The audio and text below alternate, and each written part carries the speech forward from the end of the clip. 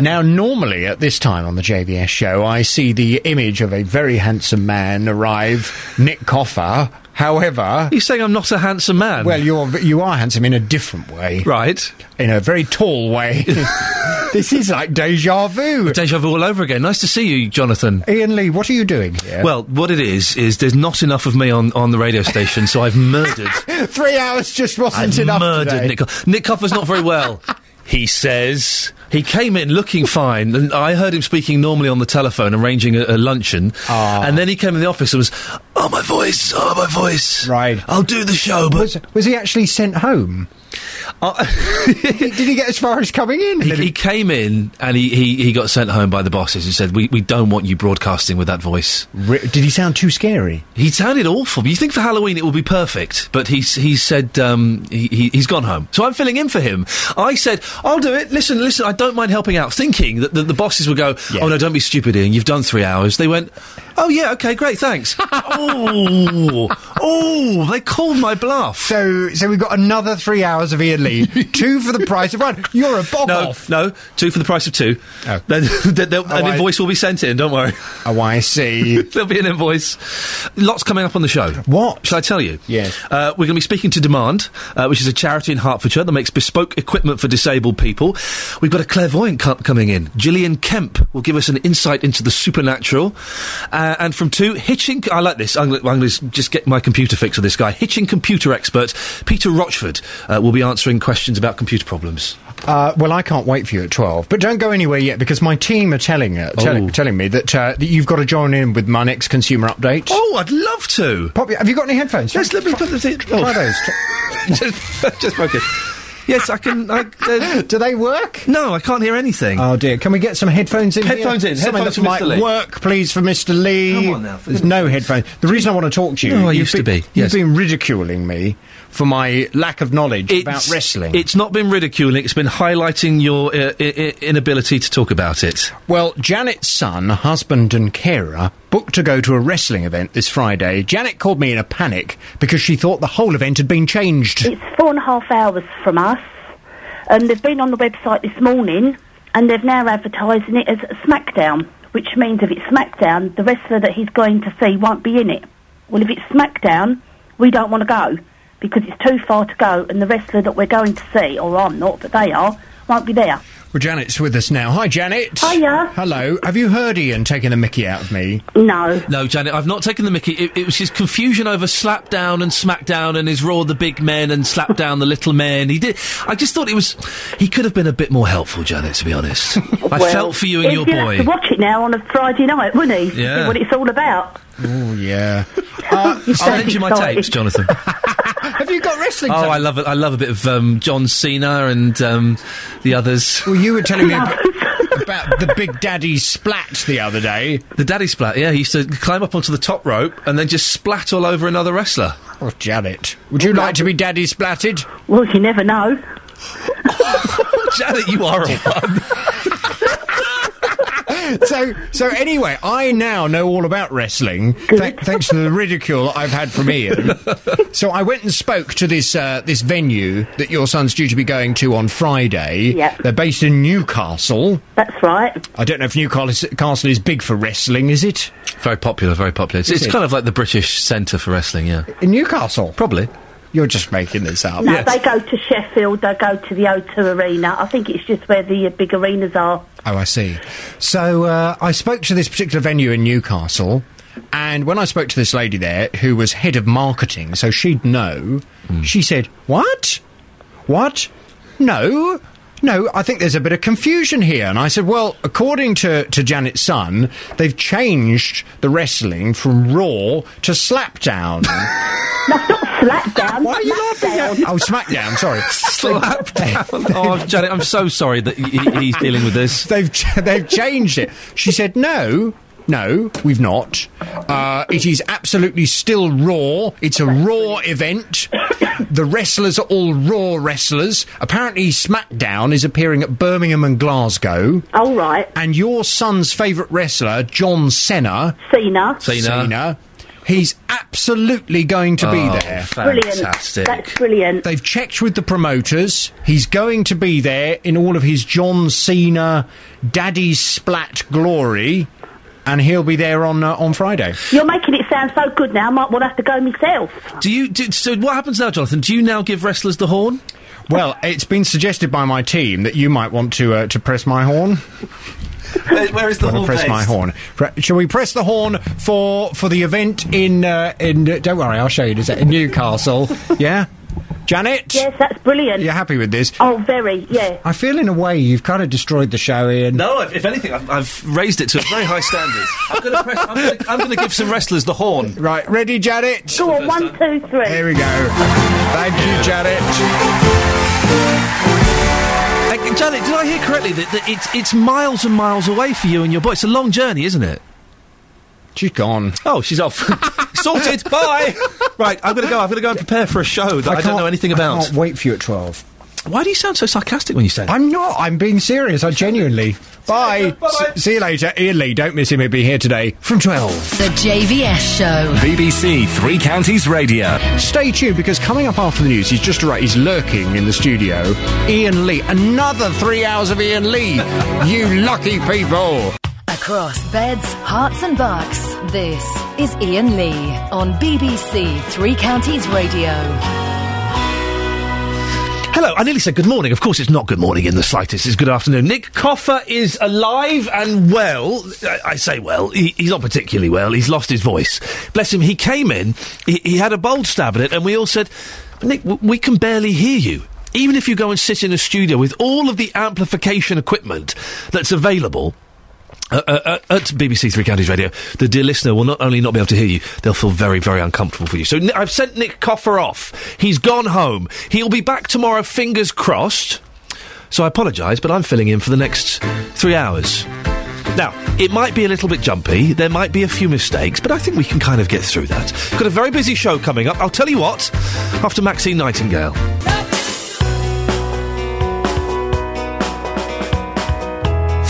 Hello, this is Iain Lee, filling in for Nick Coffer. I can only apologise, Nick Coffer fans.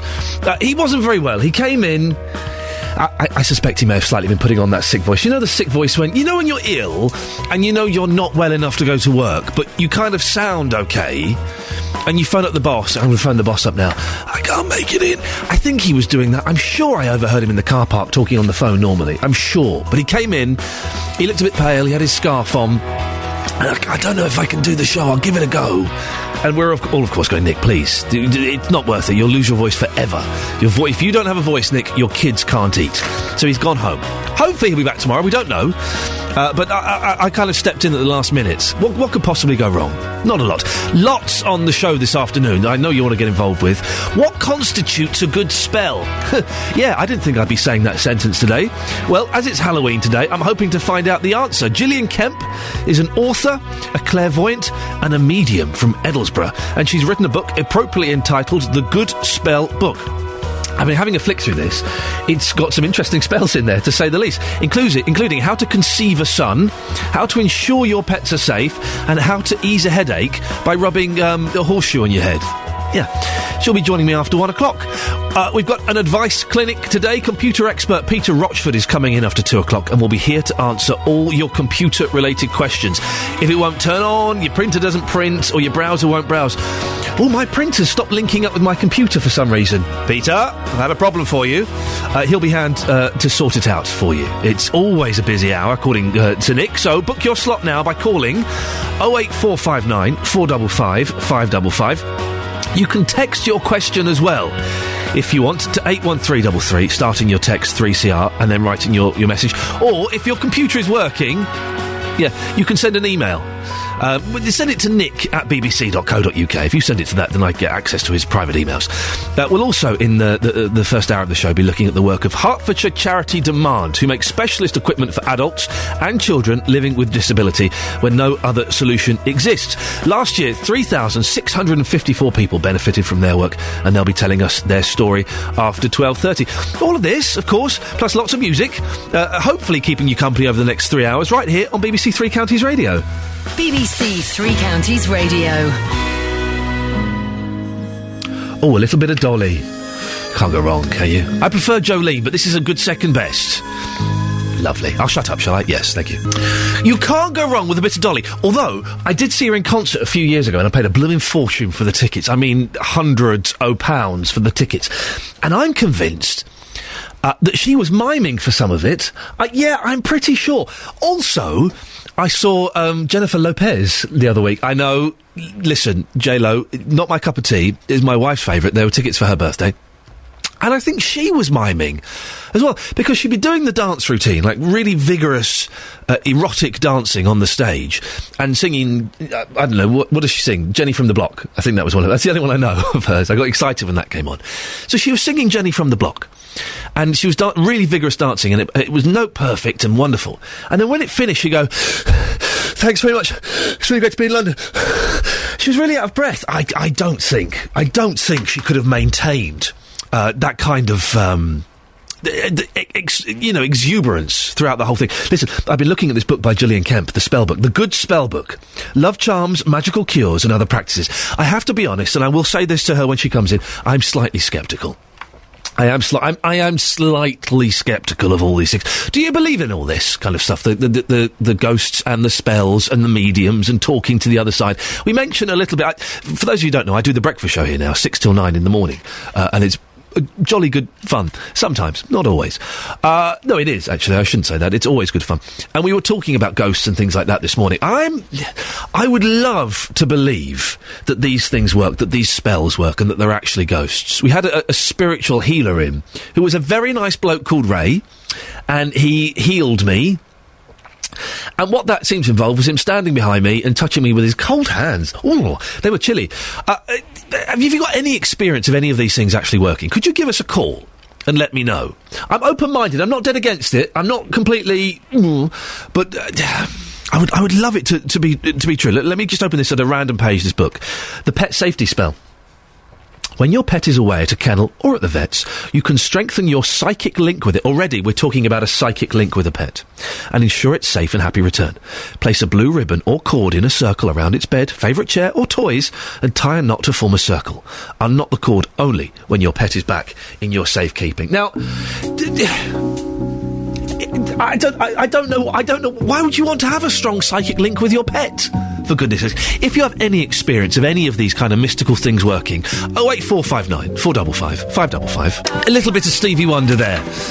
Hello, good afternoon. This is Iain Lee filling in for Nick Coffer. He's off sick. Fingers crossed he'll be back tomorrow. But hey, this is exactly what we're going to do. When Gillian Kemp comes in, we're going to cast a spell on Nick Coffer. A get well soon Nick spell. That's what we're going to do. And that, dear listener, will be the scientific proof as to whether this nonsense works or not. By whether, if Nick's back tomorrow, then it works. If it doesn't, then it's all smoke and mirrors. Yeah. Always worth a listen. Jonathan's he's very rude, though, isn't he? What he does is he's kind of vulgar, but on a very high frequency. So you have to pay attention to listen. I'm going shooting with Jonathan tomorrow. Yeah, I know. We're going to Luton Hoo, and we're going to record it for the breakfast show, and we're going to go... Well, ostensibly it's clay pigeon shooting. I'm worried because every time we've mentioned it, or it's been brought up in conversation, he's had like a little glint in his eye, and the kind of a weird, slightly creepy smile. And I jokingly said the other day, I do hope you're not going to shoot me. He said, I hope so too, but if I did, it would be an accident. That's kind of worrying talk, isn't it? I feel threatened, so I guess it's a threat, isn't it? Supertramp, Breakfast in America. This is Iain Lee, filling in for Nick Coffer. I know, I'm sorry, disappointing for many of you. We'll get through this together, the best we can, don't worry. I'll have been on the radio for 6 hours today, and I think that means I pretty much own BBC Three Counties Radio. If you enjoy this nonsense that I've been coming out with, I do the breakfast show now between 6 and 9 every weekday, and it's a thoroughly good listen. Another show that's worth listening to is Justin Dealey. Very talented young man. I predict good things for him. Saturday mornings from 9 o'clock. This weekend, more great songs and great memories on BBC Three Counties Radio. He's got the UK and American charts from the 3rd of November 1984. And the Human League. I was talking about the Human League yesterday. I like a bit of Human League. They picked their favourite musical memories ahead of their concert in Hatfield. Justin Dealey from 9 o'clock this Saturday morning on BBC Three Counties Radio. If you want to get in touch today from, let me see where we are, 2 o'clock, we have a computer expert coming in. If you're like me, I'm quite geeky and I like to kind of pretend I know what I'm doing with computers. I haven't really got a clue. And I'm having trouble with my printer.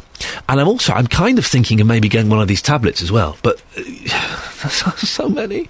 If you've got a computer problem, now would be an excellent time to get in touch and book your place to talk to him, as I believe that hour gets filled up pretty quickly. So 08459 455 555 is the telephone number if you want to give him a call, or you can email nick at bbc.co.uk. I think that's his email address. I may have given out someone else's different email. It is nick at bbc.co.uk. There we go.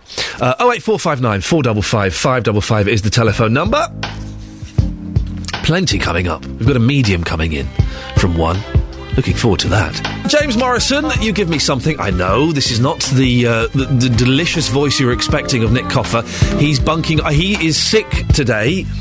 Oh, bless him, he came in and there was hardly any sound coming out of his voice. And he goes, I think I can do it. I think I can get through a show. And we were all, Nick, just go home. You've got the perfect excuse to go and watch Cash in the Attic. Go and do it. This is Iain Lee, and I'm filling in for him this afternoon. It'll only be a one-off, so don't get too upset. If you want to give me a call at any point today, you're more than welcome to.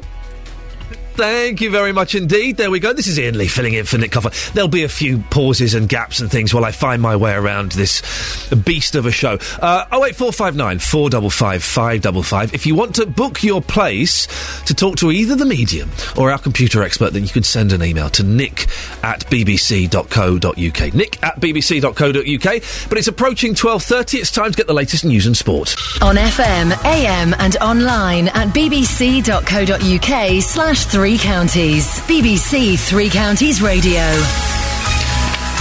Hello, this is Iain Lee. Coming up in the next half an hour, we'll be speaking about demand, which is, we'll find out what it is, but it helps people with disability by designing gadgets and bits and pieces and interesting tools and things that can help in everyday life. I'm interested in this. My mum's got MS and she's got some of these little gadgets and clutchy things and stuff like that. We'll find out more after a bit of ABBA. That's ABBA, and you don't even need me to tell you who and what that is. You know what? Why would you say that's ABBA and Dancing Queen? You know. If you don't know, then I don't know why on earth you're listening to this.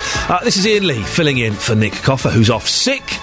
Now, we have got in the studio, let me just get these microphones on, we've got Denise Gillies. Good morning, Denise. Good afternoon, Denise. Hello. I'm slipping into my old patter there from the other show. And we've got Gary Hughes. Hello, Gary. Hello. Now, you are, Denise, you're from Demand, which is, just very briefly explain what Demand is, and then we'll speak to Gary and find out. I work for a charity called Demand. Yep. It stands for Design and Manufacture for Disability, and we bespoke equipment for individuals who need bespoke equipment, basically, to help them with their everyday lives. Now, Gary, you've come in, you're in a wheelchair. Can I ask what's wrong? Why are you in this situation? Yeah, I broke my neck as a teenager. Oh, my God. In a gym.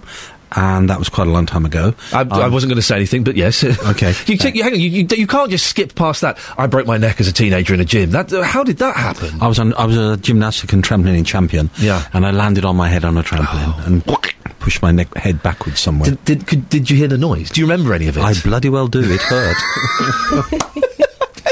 I bet it did. I bet it did. Were your family there?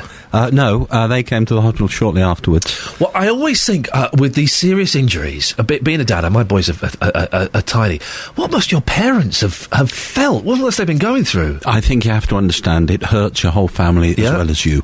It's not just you that's involved. It's everyone who knows you is impacted, without any question. They must have been devastated. Yeah, I think so. My poor mother, copper knocks on her door on a Friday night. Oh, no. Oh, not this time, once you're done. Did they ever say, hey, listen, Gary, you know this trampoline thing, just don't go so high, don't do so many flips and spins? No, not really. Well, you're winning medals, so, you know. Oh, were you good? Yes. Yeah. So you break your neck. Yeah. How you're in hospital, how do they kind of say, hey, listen, I've got some bad news? Nobody has ever told me that. Really? Never. As far as I'm concerned, I'll walk again. Really? I think you're determined? Or they've not told you won't? They're not, you're correct. Right, okay. I remember when they told my family down the ward down there somewhere, but nobody has ever come to me and said that you'll never walk again. It doesn't matter. Hang on, they told your family, they've told stuff to your family, they didn't tell you? Yes, but it doesn't matter. Right. Why doesn't it matter? Well, you have two choices. You can either stay at home and feel sorry for yourself, you can just get on with your life. Your life will be different. Yeah. Of course it will. But what are you going to do? How... listen, I was saying off air, my mum's very ill. She's got MS, and she's, in a terrible physical and mental state as well, to a certain extent. And I look at her, and I kind of think, if I were in her position, I don't think I would particularly want to carry on. How do you stop... No, I know. How do you stop yourself being... I would be at home miserable. How do you stop yourself being miserable? The question's wrong. Right, go on. Correct me. I have a better life than just about everybody I know. Right. OK, I can't walk. It's true. I can get about pretty well any way you can get, and I can get, and I'll do it differently, and I'll probably need a bit of help. But anything you can do, I can do as well. Oh, I'm glad you said it's not better. That sounds like a challenge to me there. There's not much you can't do, but you do it differently, and a lot of things take longer, and a lot of things take some help. Honestly, I have a fabulous quality of life. A lot of people would switch with me. Yeah, I'm sure that... We'll talk about the demand and the accoutrements that are available in a second, but I'm guessing when this happened in your teenage years, must have been about 15 years ago. 45. I was being polite, but yes. He's my best friend, yeah. So 45 years ago... I would say it's probably only the last 20 years that people with disabilities and in wheelchairs have kind of... there have been attempts to make them feel more mainstream, if you see what I mean. 45 years ago, I would imagine it was a bit Victorian, wasn't it? Yes. What was there that was available to you? Well, you got a wheelchair, and it was... My first wheelchair weighed 48 pounds. Wow. My current one weighs about 15 pounds. Yeah. Yeah, that's a big difference. And that was one of the ones, I guess, you're wheeling around yourself. It wasn't an electric or anything. No, lightweight, so-called. And were there any of these things that made life easier? Not really. You would go to the pub with your mates, and this is the English for you, and I'll tell you the difference with the Americans. We would look at the old wheelchair and say, that's terrible, somebody should do something. And an American woman did. Right. And she founded a company called Quickie. She was doing exactly the same in a bar in America, except that she went into the garage, hammered about with things a bit, and made herself a brand new design of wheelchair. Yeah. And it was much, much lighter, much stronger than all the others, and she's now a rich woman. Wow. That's the American story, isn't it? Yeah. But that would have been the very late 1970s. So how did life change? You're an energetic, athletic gymnast, a teenager. You're faced with this terrible accident. How long were you in hospital for? 9 months. 9 months. That must have been frustrating in itself. I think it's different now. There's a medical emergency, and after that there's a rehab, and in the old days they didn't distinguish. But I learned to play cards, yeah. And then you came out. You can't always... You're very optimistic now, obviously, and very upbeat, and, life is life. You couldn't have always been that at the age of, say, 18, 19. Really? Yeah. You're nodding. You from day one, you're like, OK, right, Absolutely. Yeah, what's next? I've never, ever been unhappy about it. Never. I don't think it's possible. You see, I understand people look at you and they think it would be terrible. I understand that, and I agree with it. Yeah. But it's such a small thing, and what kind of life are you going to have if that's what you focus on? Oh, so you've got totally exactly the right attitude. I find it difficult to understand how you got there. Was there no bitterness or resentment or looking up and going, why me? No, honestly, never. Right. Why? Family support, parental love, etc., etc. All of that stuff's very, very important. Yeah. Wide circle of friends, crucial important, yes. I suppose we should explain. I don't know if this is the kind of politically correct question to ask, but if you could describe for listeners at home, what can't you do? How are you... obviously you can't walk. Change your light bulb.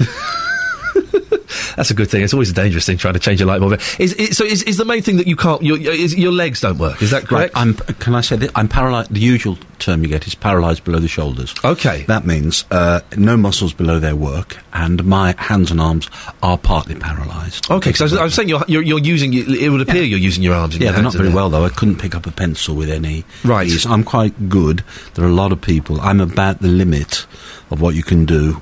I have small... paralysis in the arms, not a lot. Okay. Loads of people have much more paralysis. That means I can be completely independent. Okay. Now let's talk about demand. How did you get involved with them? How did you first make contact with them? Or did they get in contact with you? No. An occupational therapist at Stoke Mandeville Hospital mentioned them because I was having trouble with something and nobody knew what to do. So they said, why don't you try these guys' demand? For years, I'm such an idiot. I didn't know what occupational therapy was. I thought it was to do with jobs and stuff, but it's to kind of help you just do everything, isn't it? Make a cup of tea, pretty much everything in your life. It's the non-medical part of helping you get back to a normal life, particularly with working in mind. Yeah. Did you find, again, the only point of reference I have is my mum, and I found some of the occupational therapists, how can I put this politely? I can't.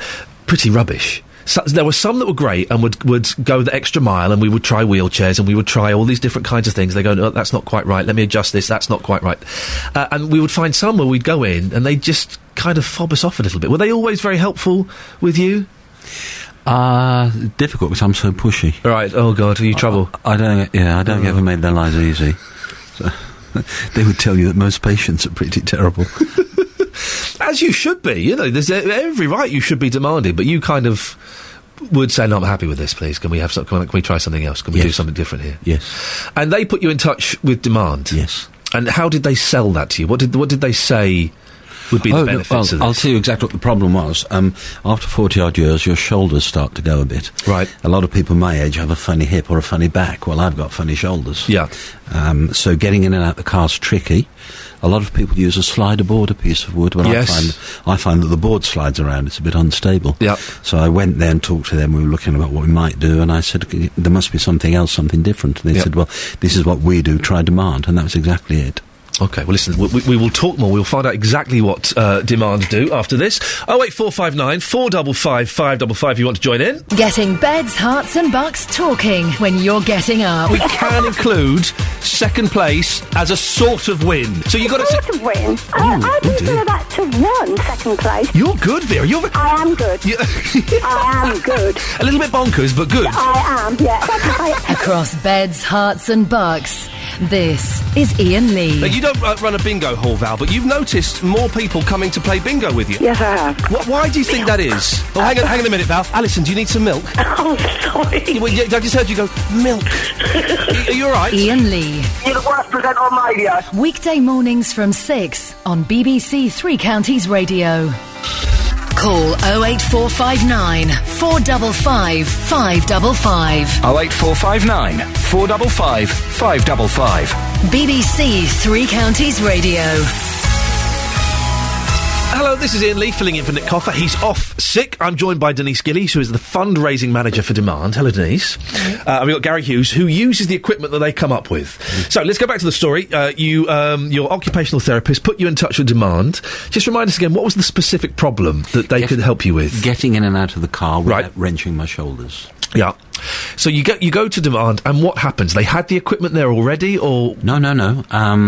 Brian, who's a genius, stood there and said, well, show me what the problem is. Right. He said, well, what you need is this. And he described it, and it sounded unusual, and it sounded interesting, and he went away and made it. So they didn't have it? No. He saw you getting in and out of a car, saw the problem, and came up with a solution. Within an hour, he'd mocked one up. Wow. And then I went back a week later and he'd made a proper one, covered with beautiful shiny leather so it looks nice inside the car and so on. And it worked? Yes. Well, there's a fair gap between the driver's seat and the wheelchair, and you have to get yourself over that. Yeah. What Brian said was, let's just make this block so it's specially shaped. It fits that gap exactly, and it fits the funny shaped dorsal on the bottom, so it cannot move, and you just slide across. Been an absolute... What was that like? Well, that must have been a revelation for you. Yes. Because it's giving you the independence to get in and out of the car without the danger of falling or slipping or, you know... Not particularly without the long-term wear and tear on the shoulders. that was the motivation, to try and save your shoulders. Of course. And what happened then? You just kept coming up with problems, did you? Being a pain. I just got a new car, and wheelchairs are terrible for cars. Yeah. They're big, they have sharp edges. So I said, can you protect a few bits? So he spent quite a while protecting all the bits on the car that we'd otherwise be destroying its resale value. Yeah. So then I said, well, how about I go skiing? So I'm quite an active sportsman, and I said, I have trouble skiing, so I can't... You have little riggers. You sit down in what's called a... Some people will be surprised to hear that you're paralysed from, was it the chest down, and yes. you go skiing? Yes. Okay. It's easy. You have a... It's easy. Okay, yeah, go on. Sorry, conceptually. You sit in a plastic bucket on a motorbike shock absorber on a single ski. That's basically See, it. I'd be up for that. That sounds like fun. Great. Do it. It's great. I don't like the idea of actually skiing and standing there skiing because I would snap my legs. But the sitting in a bucket on a shock absorber, Less far to fall. and this is what they built for you, was it? No. They're called monoskis. Right. Check it out on Google. Yep. And they're fabulous fun. Very few able-bodied people try it, and I think they should. Yeah. But you have little riggers. They're like very short elbow crutches with a small ski on the bottom. Right. And that just helps you keep your balance. Well, with paralysed hands, I can't hold them, so I can't ski well. Yeah. So Brian made... initially they were strap-on clamps. Now they are metal clip-on clamps. We've been through our third iteration, I think. Yeah. So now I take the clamps skiing with me. They clip onto any rigger, because these guys are quite good. Yeah. And they clip on and they never come off, and they clamp around your hands, and your hands are clamped on and will not come off. So I now ski quite well.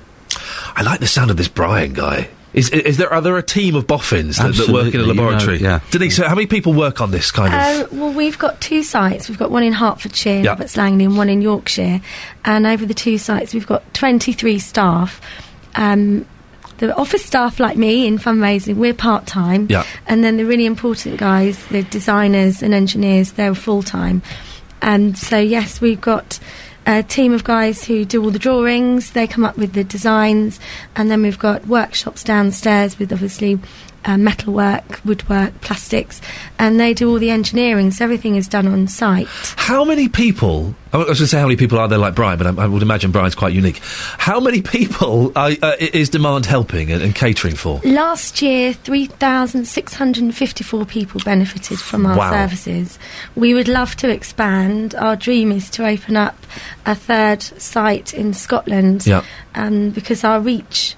we are UK-wide, but it's obviously quite hard to help individuals unless they can come to us and we can get to them easily. I had a little look at your brochure that we got sent through earlier on, and my favourite thing on there was there was a little kiddie in a wheelchair, and to make his sister, I guess, feel more involved and part of everything, there was one of those buggy boards on the back. Now, I'm a dad, I know what a buggy board is. It's a little thing that clips on the back of a baby's buggy, so the older kid can stand on the back.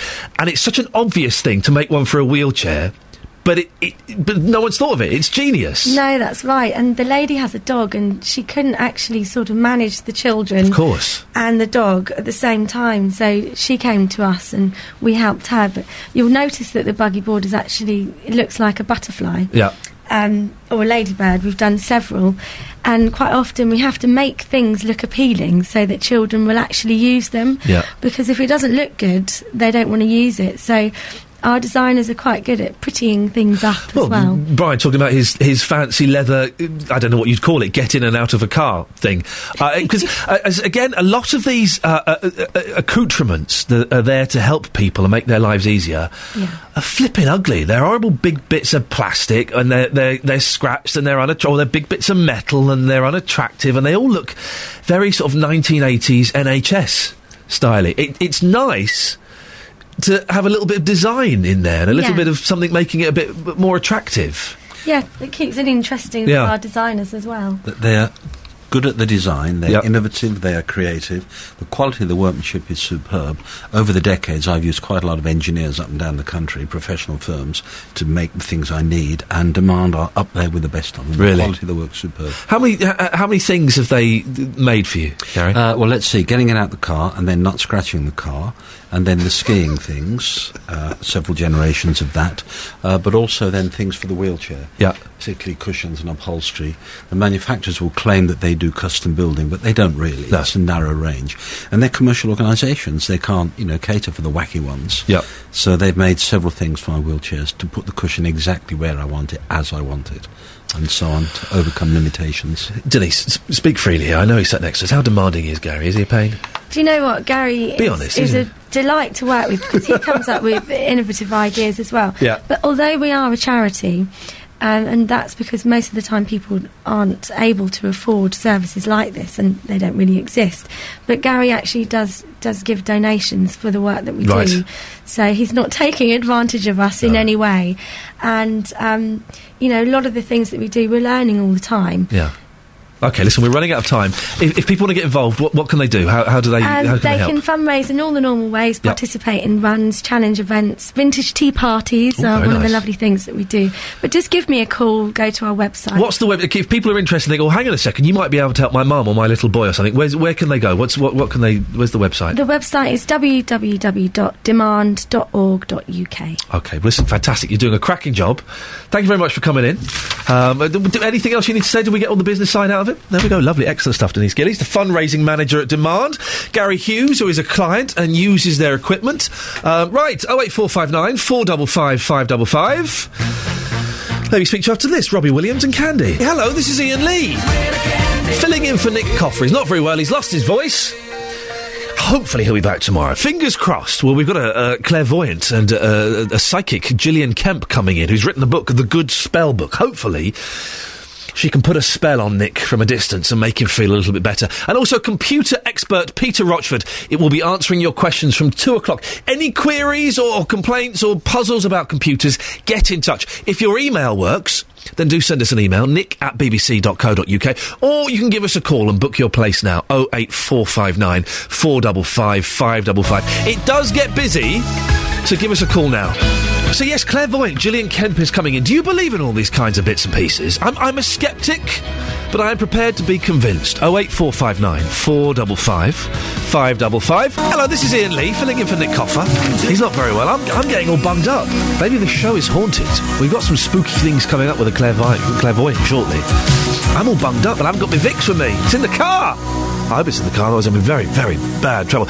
In this hour, we will be speaking to clairvoyant Gillian Kemp, who's written The Good Spell Book. And it looks fantastic. It's a great little book, 'cause it's all done like old-school styly. Is that the technical term for it? Old-school styly. It looks like a really old-fashioned book, and it looks fantastic. And it's got proper spells in it to rid yourself of an unwanted lover, to get a loving response.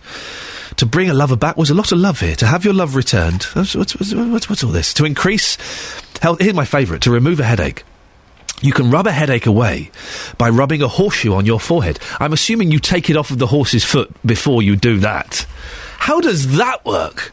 If you want to talk to her, give us a call, 08459 455 555. We've got a couple of emails as well, nick@bbc.co.uk. Iain, I once had healing and it worked. It was at a family gathering. I'd never met the man before and laughed when he offered to try and ease my back pain. He didn't touch me, just held his hands about 4 inches from me. I felt intense heat and immediate relief. From what had been I don't know why I'm laughing, I'm sorry. I'm reading innuendo into everything. From what had been an extremely serious injury, he did it quietly, without fuss. I believe he still offers his services for free at his local spiritualist church. That's from Lorraine. And Issy has emailed him, nick@bbc.co.uk. I'm waiting for the spells. They're coming. The spells are coming. Izzy, don't worry, the spells are on their way. I'm waiting for the spells. And yes, I do believe. I don't know if spells work. We'll give some a try. That's nice, isn't it? Because quite often we're making cakes today. Oh, give that a try. Yes, we're going to tell you how to decorate your kitchen. I'll give that a try. We're doing spells today. Yeah, I'll be trying that at home. As he goes on, I do believe in ghosts. But yes, I do believe in ghosts. Had proof of this. Remember, to some people, their pet is the only thing, or to them, their family. So of course you want to be close to it, the same as your children and loved ones. Thank you, Izzy. I think. The pet safety spell, that was it. Sorry, I do apologise. Yes, we were talking earlier on in the show about the pet safety spell that allows you to be psychically linked with your pet when your pet is away, either in kennels or at the vets. And from 2, we've got a computer expert coming in. I thoroughly recommend that you book your call now to speak to Peter Rochford. He's brilliant. He'll be able to answer pretty much anything. If he can't, we'll just Google it. But call in and book your space now, nick@bbc.co.uk, or you can give us a call, 08459 455 555. It will book out, so I suggest you get in touch pretty quickly. But after the Lars, we'll be speaking to our clairvoyant, our medium. I don't know what the difference is between a medium and a psychic and a clairvoyant. All these things. We can ask her and find out. Here's the Lars. There she goes. Lovely song. It's about something very, very naughty, though. You've got to love the Lars, haven't you? What a great song. It's about something very naughty, though. He's going for it there, isn't he? I'd not heard that before. The late Andy Williams really battling with that song to get it out, and I think the song may have just beaten him, but what a cracking version of that. I'd not heard that. How is that possible? Hello to the listener, this is Iain Lee filling in for Nick Coffer, who's got, he's got hardly any voice. That's why we've sent him home. He came in and he was talking like this, and we were all, Nick, just go home, for goodness sakes. If you like the nonsense that I'm rambling about, you can listen to me every weekday morning from 6 to 9. And if you don't like it, then my name is Jonathan Vernon Smith, and I'm on from 9 till 12. Oh, that's not fair. I don't think he's in the building, though, so we can get away with it. Now, our next guest is Gillian Kemp. She's a freelance writer and an astrologer from Edinburgh. She writes horoscopes for Baby and Your Health magazines. She also works as a clairvoyant medium too, and she's got a book out. It's called The Good Spell Book. She joins me now. Hello, Gillian. Hi, Ian. We were talking about this earlier on. I don't know the difference between a clairvoyant and a psychic and a medium and a spiritualist. Is there a difference, or are they all kind of the same thing? A medium is somebody who transfers messages from the spirit world to a loved one. A clairvoyant, the word means clear vision, so a clairvoyant means someone who can see into the future, perhaps using tea leaves, tarot cards, a crystal ball. Yeah.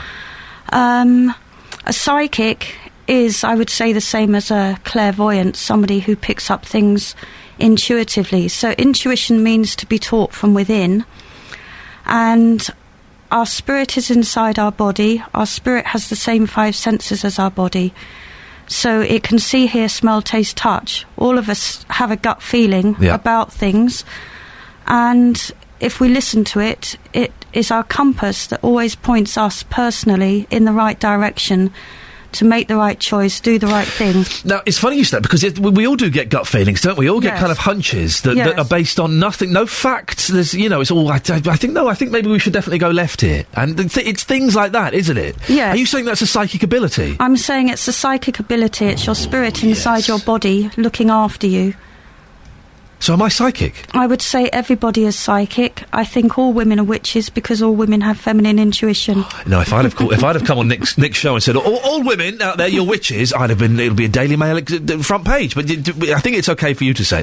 So are you all of those things? Are you a witch, a psychic, a clairvoyant, a medium? Can you do all of those? I'm not a witch. There's a man I know who jokes and introduces me to people as a witch, and I say I won't confess unless you torture me first. Well, we have a river. Is there a river nearby that we can throw you in and see if you swim? So I don't belong to a coven, but I have always had sixth sense. Okay. When did you realise that you were different? Well, I realised when I was 12, I saw a ghost of my grandmother in my bedroom.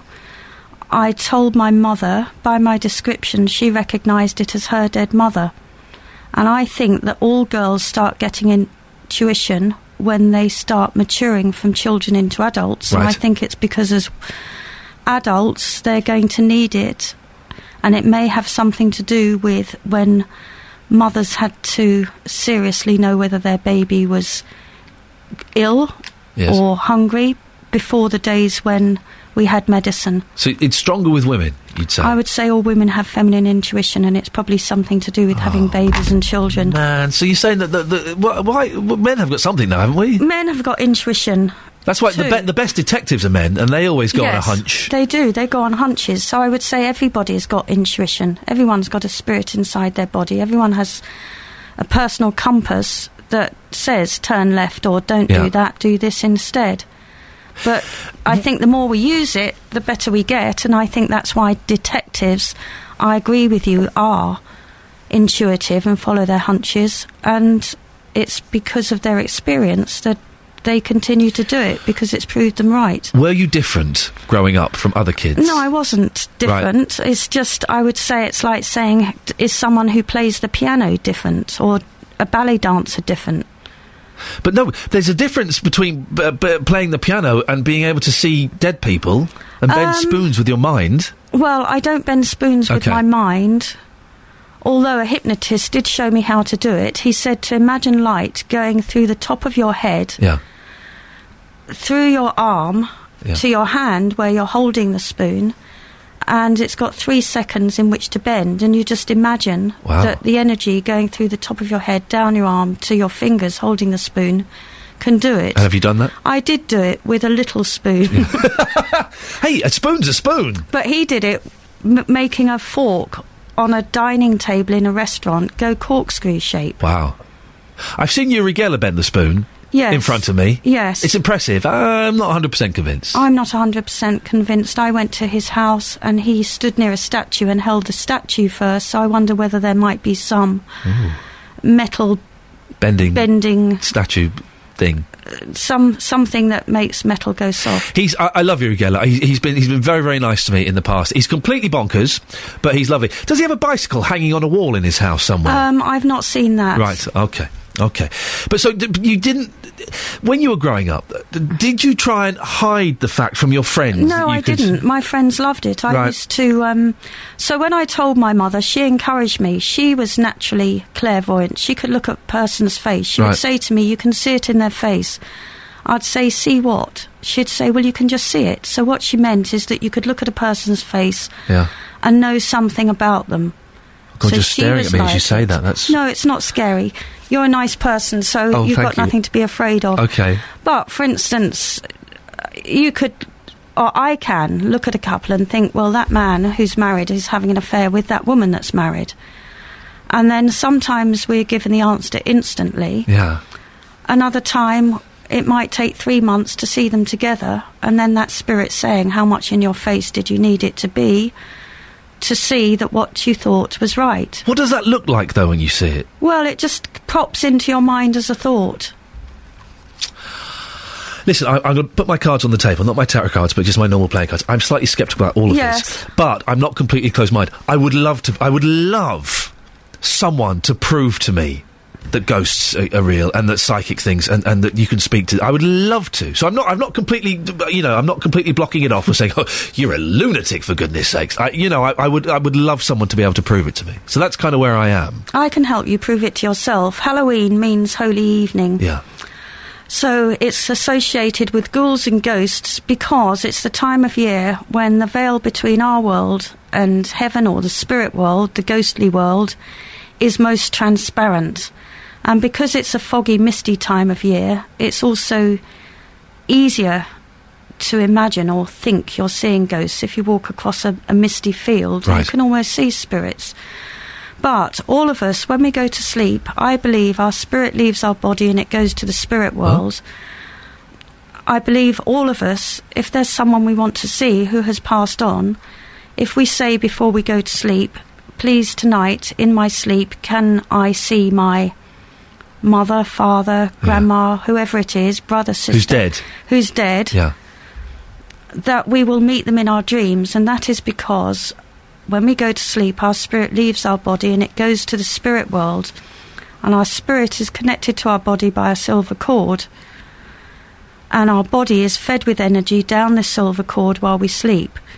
So I believe anyone can be healed in their sleep by a spirit doctor, if they ask to.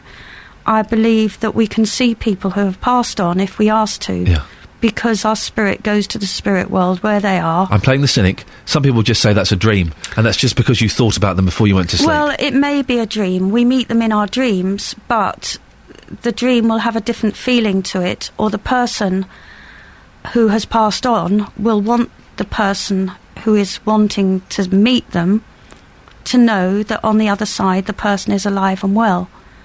So it may be a dream, but the dream is still a real meeting. Are you picking... Is there anybody in the studio with us? I would say that your grandmother has passed on and that she's looking after you from the other side. Okay. She says that you've been praying for help, your prayers are being answered, that she is removing the obstacles in your path. She says that you're going to be surprised at where you go and who you meet, that you're going to be meeting important people and famous people. This Christmas is going to be happier than last. I think there's a wedding coming up, or a wedding anniversary, where people are clinking glasses of champagne. Okay. Does she tell you her name? I can try and get her name. She's saying that your year ahead is golden. Yeah. That you've got every reason to feel optimistic about your future. Okay, listen, Gillian, it's all fascinating stuff. Stay there. We're going to play a record. We're joined by Gillian Kemp. We'll talk about the book as well. This is what we're here for, the Good Spell book. 08459 455 555. The Supremes and Baby Love. Hello, this is Iain Lee, filling in for Nick Coffer, who is off. Maybe we can do a little bit of a spell to see if we can help Nick Coffer get his voice back, because you are desperate for a little bit of Coffer action. I'm joined by Gillian Kemp, whose book, The Good Spell Book, is... it's an interesting read, to say the least. Believe her or not, it's certainly worth having a little bit of a look at. Do you believe, as I've said before on the show and on other shows, I'm sceptical, but I'm not close-minded. If someone can prove to me that ghosts exist, or that spells work, or that healing works, or that you can talk to the dead, if someone can give me the proof, then I'm in, totally. If you want to get in touch or be involved, 08459 455 555 is the phone number, or you can send an email. I have access to Nick Coffer's personal email account, nick@bbc.co.uk. That's nick@bbc.co.uk. We'll have more with Gillian Kemp, the author of The Good Spell Book, Love Charms, Magical Cures and Other Practices. If you like this nonsense that I'm spouting on about, you can always listen to my show, weekday morning, 6 till 9, before Jonathan comes in. Now, we are joined by Gillian Kemp. She's a writer and astrologer from Edlesborough. She's a clairvoyant medium. She's got a book called The Good Spell Book. Tell us a little bit about this book, Gillian. Why did you write this? How it came about is that I interviewed gypsies, and they were the last to be travelling in horse-drawn caravans. And so the spells are spells that they gave me. So they're Romany-based. The Romanis originated in India and came to England in the 1500s. They were acrobats, magicians, fortune-tellers. And so the spells are ones that they have given me. But these don't work, do they? Well, I believe spells do work. It's like saying prayers don't work. I believe that by focusing on something we want, it's like aiming a dart at a dartboard. We achieve in attaining our goal, and I think it's the emotion that goes in that brings the desired result. OK, here's one. To remove a problem. Write a problem on the sole of an old shoe. You see, even you're laughing. I'm trying not to laugh, but you're laughing. Right, this can't work. Write a problem on the sole of an old shoe, put the shoe on, stamp on the problem 3 times, then take the shoe off and burn it in a fire? Yes. That can't... No, come on. It can, because the problem has been transferred to the shoe, and the shoe being burned in the fire gets rid of the problem. My mum would kill me if I burnt a shoe. It could be an old shoe that needed throwing in the bin anyway. I've never thrown a shoe. I don't think I've ever thrown shoes away, apart from when I've grown out of them. Well... Just get them resold. True. But it might be a pair that's been resold so many times that the best place for the pair of shoes is the bin. OK, I'm going to read one out. It's a little bit... Can I read one of the fruity ones? This is yes. a fruity one. OK, this is... If you've got young ears, you might want to cover them. This one's a little bit naughty. To conceive a son. At your most fertile time of the month, place 1 red rose in a vase on a table. Light a red candle, which is symbolic of Mars. Next, light a green candle. Place it to the right of the red candle. Lots of candles. Now, close your eyes and imagine a red rosebud in your womb. Visualise the rosebud unfolding and coming into bloom. Open your eyes, visualise the candlelight being channelled into your womb. Then close your eyes and continue with the visualisation. Leave the candles to burn themselves out. Take the bay leaf, kiss it 3 times, place it under your pillow, where it should stay throughout your fertile phase. And then it gets to the important bit. All that is required now is the cooperation of your partner. Exactly. That's the lovemaking. That's the wah-wah. That's the that bit. That's the most necessary ingredient. Yes, the ingredient. Yes. But visualising a candle in my womb. Visualising the light going into your womb, yes. Or because roses represent love, the rosebud opening. It does work. People have told me it works. I think what makes it work is our intention. Yeah. The emotion we put in. Okay. Okay. Who has told you these things work? People who have come to me for readings. I do tarot cards and I read the crystal ball. I give messages from people passed on. Yeah. And I have tried spells myself, and they do work. Okay, to have an object returned. Yes. I'm always losing things. Things. I have the worst memory. I put things down, and also my wife moves things. So I've got a fantastic filing system, which is the floor. And I know where everything is because it is on the floor. She doesn't like this, and she has to tidy things up and put them in order and, just hides them somewhere. I don't know why she does that. Would these spells help me find the things that she's moved? Well, I would think asking her would help find what has been moved. But yes, I don't want to show a weakness by asking her. She's won if I ask her. There are spells to get somebody, say, to give something back when a relationship is over and they've got your CDs. Yeah. What's that spell? How would that work? So they've got my Beatles box set, right? I want my Beatles box set back, and I've asked her, and she said, "No, you can't have it back. You gave this to me," and I'm saying, "I didn't give it to you. I bought it, and I said you could listen to it. It's mine." She's refusing to give the Beatles box set back. What do I do? To do the spell for that would require you could use any coloured candle. Yep. White would be good. Yep. Because it's pure. You inscribe with a pin or a pen on the side of the candle, name of person. Yep. Return my Beatles box set. The box set. I wouldn't have to do each album individually. No, it's just you wouldn't. Beatles box set. It wouldn't fit on the candle. Okay. Then you would burn the candle until the flame burns through the writing. The alternative is write your request on a piece of paper, burn the piece of paper in the candle flame, and drop the burning paper onto a saucer or into a dish so it extinguishes to ash. There's a lot of burning, isn't there, with these spells? I like that aspect of it. Witches were burned at the stake, weren't they? But burning is a way of finishing something off. Right, okay. Can anything go wrong with spells? If someone does a spell and only half does it, or isn't paying attention, or gets some of the wording wrong, can it go bad? No, I wouldn't say it would go bad. It would just need doing again because it wasn't completely cast at the time. So there's no chance of a kind of Dennis Wheatley, devil rides out, spirits taking over and infiltrating you or anything? No, I would say definitely not. Good. I know that people who do the Ouija board who have trouble with it, the mistake they make is inviting a spirit in, but not saying, now go away, return to where you came from. Isn't it funny? I am a sceptic, but I wouldn't do a Ouija board. They say it attracts low spirits. Yeah. You ever done it? Earthbound spirits. Yes, I have done it. My mother used to do it. I had aunts who used to do it.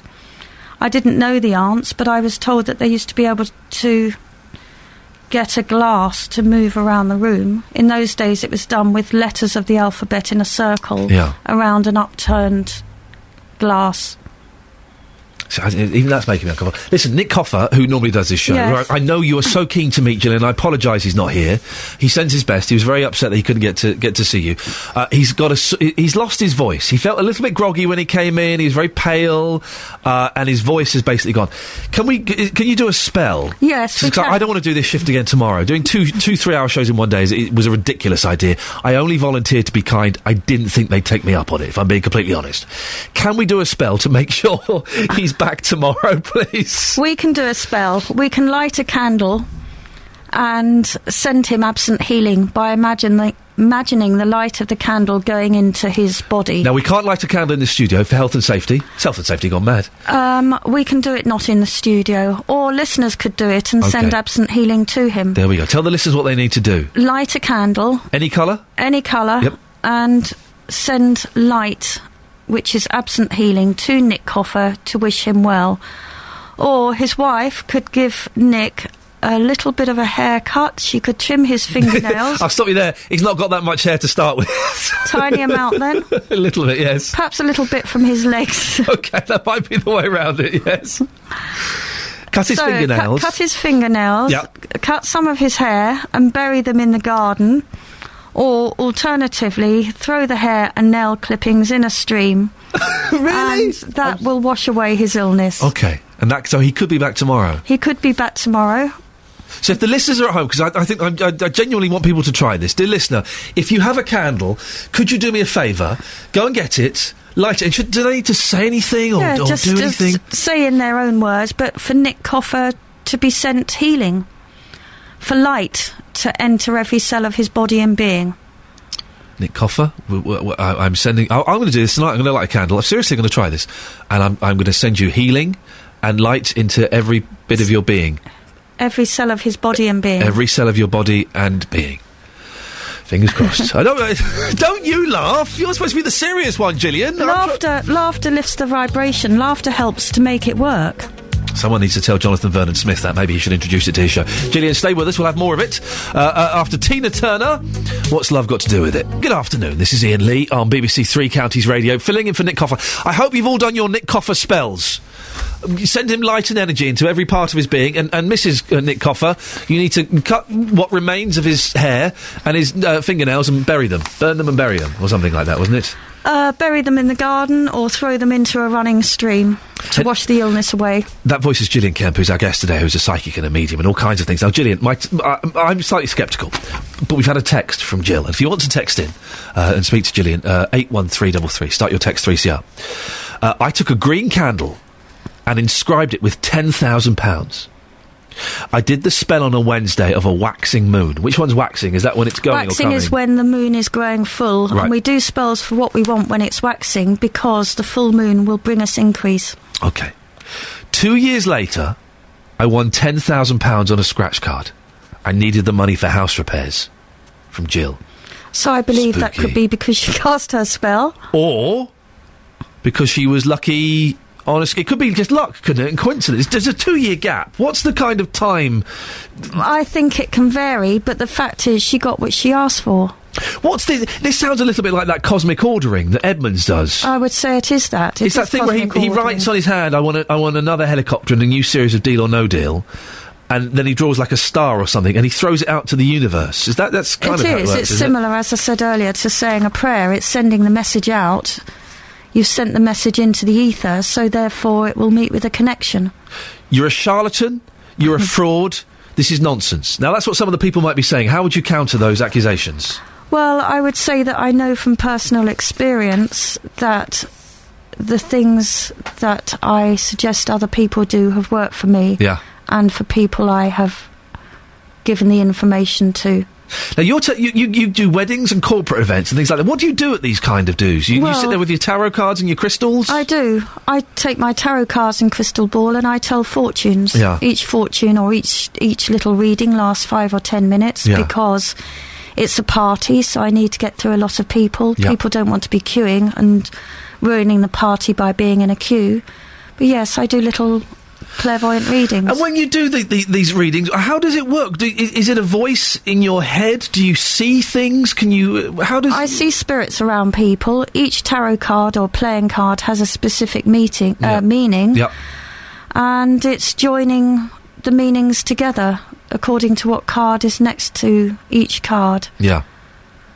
But children are very good at tea leaf reading. Tea leaf reading is very simple, or coffee grounds reading. You swill the cup so that there's hardly any tea left, just grounds of coffee or tea. Let your imagination wander, and you can see animals, houses, scenery, letters of the alphabet, and you just interpret it according to what your imagination is telling you. Some people might say that that's a load of old nonsense.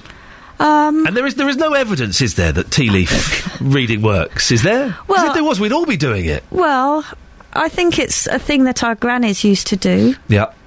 Or in the days before tea bags you can't do it with the pyramids now, can you? The old. Well, you can if you empty them out, but I think the proper loose leaf tea is bigger leaves, so it's dust in tea bags. Not as good as loose leaf tea, but children are good at any kind of. Can you do it with the dread? Because when you make a hot chocolate, yes, and you don't always stir it properly, and there's like a big bit of thick chocolatey scum at the bottom. Can you read the future from hot chocolate? You can, yes. I think you can read it by crumbs of toast on a plate.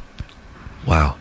OK, stay there. We'll speak more after this. Right, I've just seen... this is Iain Lee, by the way, filling in for Nick Coffer, and I'm joined by Gillian Kemp. The spell, I was trying to find the spell. Oh, yes. How you can get a psychic link with your pet. Now, come on, listen, I'll buy the burning, that's writing on the sole of the shoe and stamping your foot and burning a shoe, even though my mum would tell me off. A psychic link with your pet while they're at the vets. Yes, because... Come on. Come on, Gillian. Our pets are very close to us. In fact, our pets help us to be psychic because we have to tune into them because they can't speak. We have to understand what they mean by their body language. We have to pick up on them not being as well as they should when they're ill. So I think all pet owners would say to you that they have a psychic link with their pet. Yeah. It's quite common that a dog or a cat knows its owner is coming home from wherever they've been, maybe work, maybe shopping, maybe on holiday. Hang on, here's another pet one. This isn't a spell. This is just sensible advice. To find a missing pet, a bird, hamster, guinea pig or rabbit that has gone astray can be welcome home with this basic spell. Call the pet's name 3 times, tie a yellow cord around its cage, after having replenished its food and bedding, then call the pet's name 3 times again. So you're putting food and water down and calling its name. That's what you do, Gillian. Well, this was given to me by the Romaneers, and I would say, yes, it's got a very good chance of working, but some people might not think of doing that. What, calling the name? Of course you would. Well, they would call the name, but they might not put the yellow cord around the cage and food in for it. I suspect that some of our listeners are not taking this as seriously as I'd like them to, Gillian. I can only apologise. Jane has emailed in. We were talking about the spell for Nick, to light a candle and to send the energy to him. Jane has emailed saying that she doesn't have a candle, but she's turned on the torch and waved it around a bit. Yes, that's good. That's sending him light. And because... A torch? A torch, it still represents light. Okay. And the thing is, because multiple people are casting the same spell... It multiplies the energy. It multiplies the energy. Gillian, listen, we're running out of time. Very quickly, the book is The Good Spell Book. Love Charms, Magical Cures and Other Practices. It's a gorgeous little book. It looks fantastic. You've got a website as well, haven't you? Yes, my website is gilliankemp.com. Okay. So it gives other books, and it says how to contact me if a person would like a reading or a party. A reading or a party? We can do either of them. Gillian, it's so nice to meet you. Thank you very much for putting up with my ridiculous line of questioning. I appreciate it. I've enjoyed it. Thank you. Thank you very much. Coming up in the next hour of the show, we have our computer expert. Any problems? Now is the chance to speak to Peter Rochford. 08459 455 555. I love Mumford & Sons. I'd forgotten about them. They're a cracking band, aren't they? Superb. Mumford & Sons, I will wait. Good afternoon, Iain Lee filling in for Nick Coffer. There's only another hour of this nonsense to endure before Roberto comes in and raises the standard of broadcasting by quite some way. A computer expert, Peter Rochford, is coming in for the last hour of the show. Any computer or techie-based problems, do get in touch, and get in touch now because it fills up quite quickly this hour. You can give us a call, 08459 455 555, or email, if your computer is working, of course, nick@bbc.co.uk. Another hour to go. Peter Rochford, computer expert, boffin, geek, technical advisor. Coming in to answer your questions about computers. 08459 455 555. The BBC in beds, hearts and bucks. This is BBC Three Counties Radio. Cabbage Patch Kids? They say Cabbage Patch Kids. They were rubbish in the 80s. We don't need those in the 21st century. Yes, kids getting giant tablets for Christmas. That's what it's all about. Peter Rochford, computer expert, coming up after the Jacksons. Oopsie daisy, I was using the wrong computer, and what I was doing there is I was trying to send a little message to someone. Let me see if I can get that to work again. Here we go. Let's continue. Oh dear, they'll never get me back, will they? Here's the Jacksons. I thought it was going too smoothly. The producer went off to get our next guest, was gone for 30 seconds. We've got 2 keyboards here, and I went to type a little message on Facebook. Wasn't even work-related. It wasn't even work-related. I used the wrong keyboard. And I paused the Jacksons. How embarrassing. Nick Coffer wouldn't have done anything like that. Now, don't forget, light your candles or waggle your torches around in the air. It's all light. It all works, apparently. And send him energy to his hair and toenail clippings that are buried in the back garden. Or something. No, send him your toenail clippings. That's it. And he'll be back tomorrow. I hope so. I can't do another Nick Coffer show. It turns out I'm a disaster.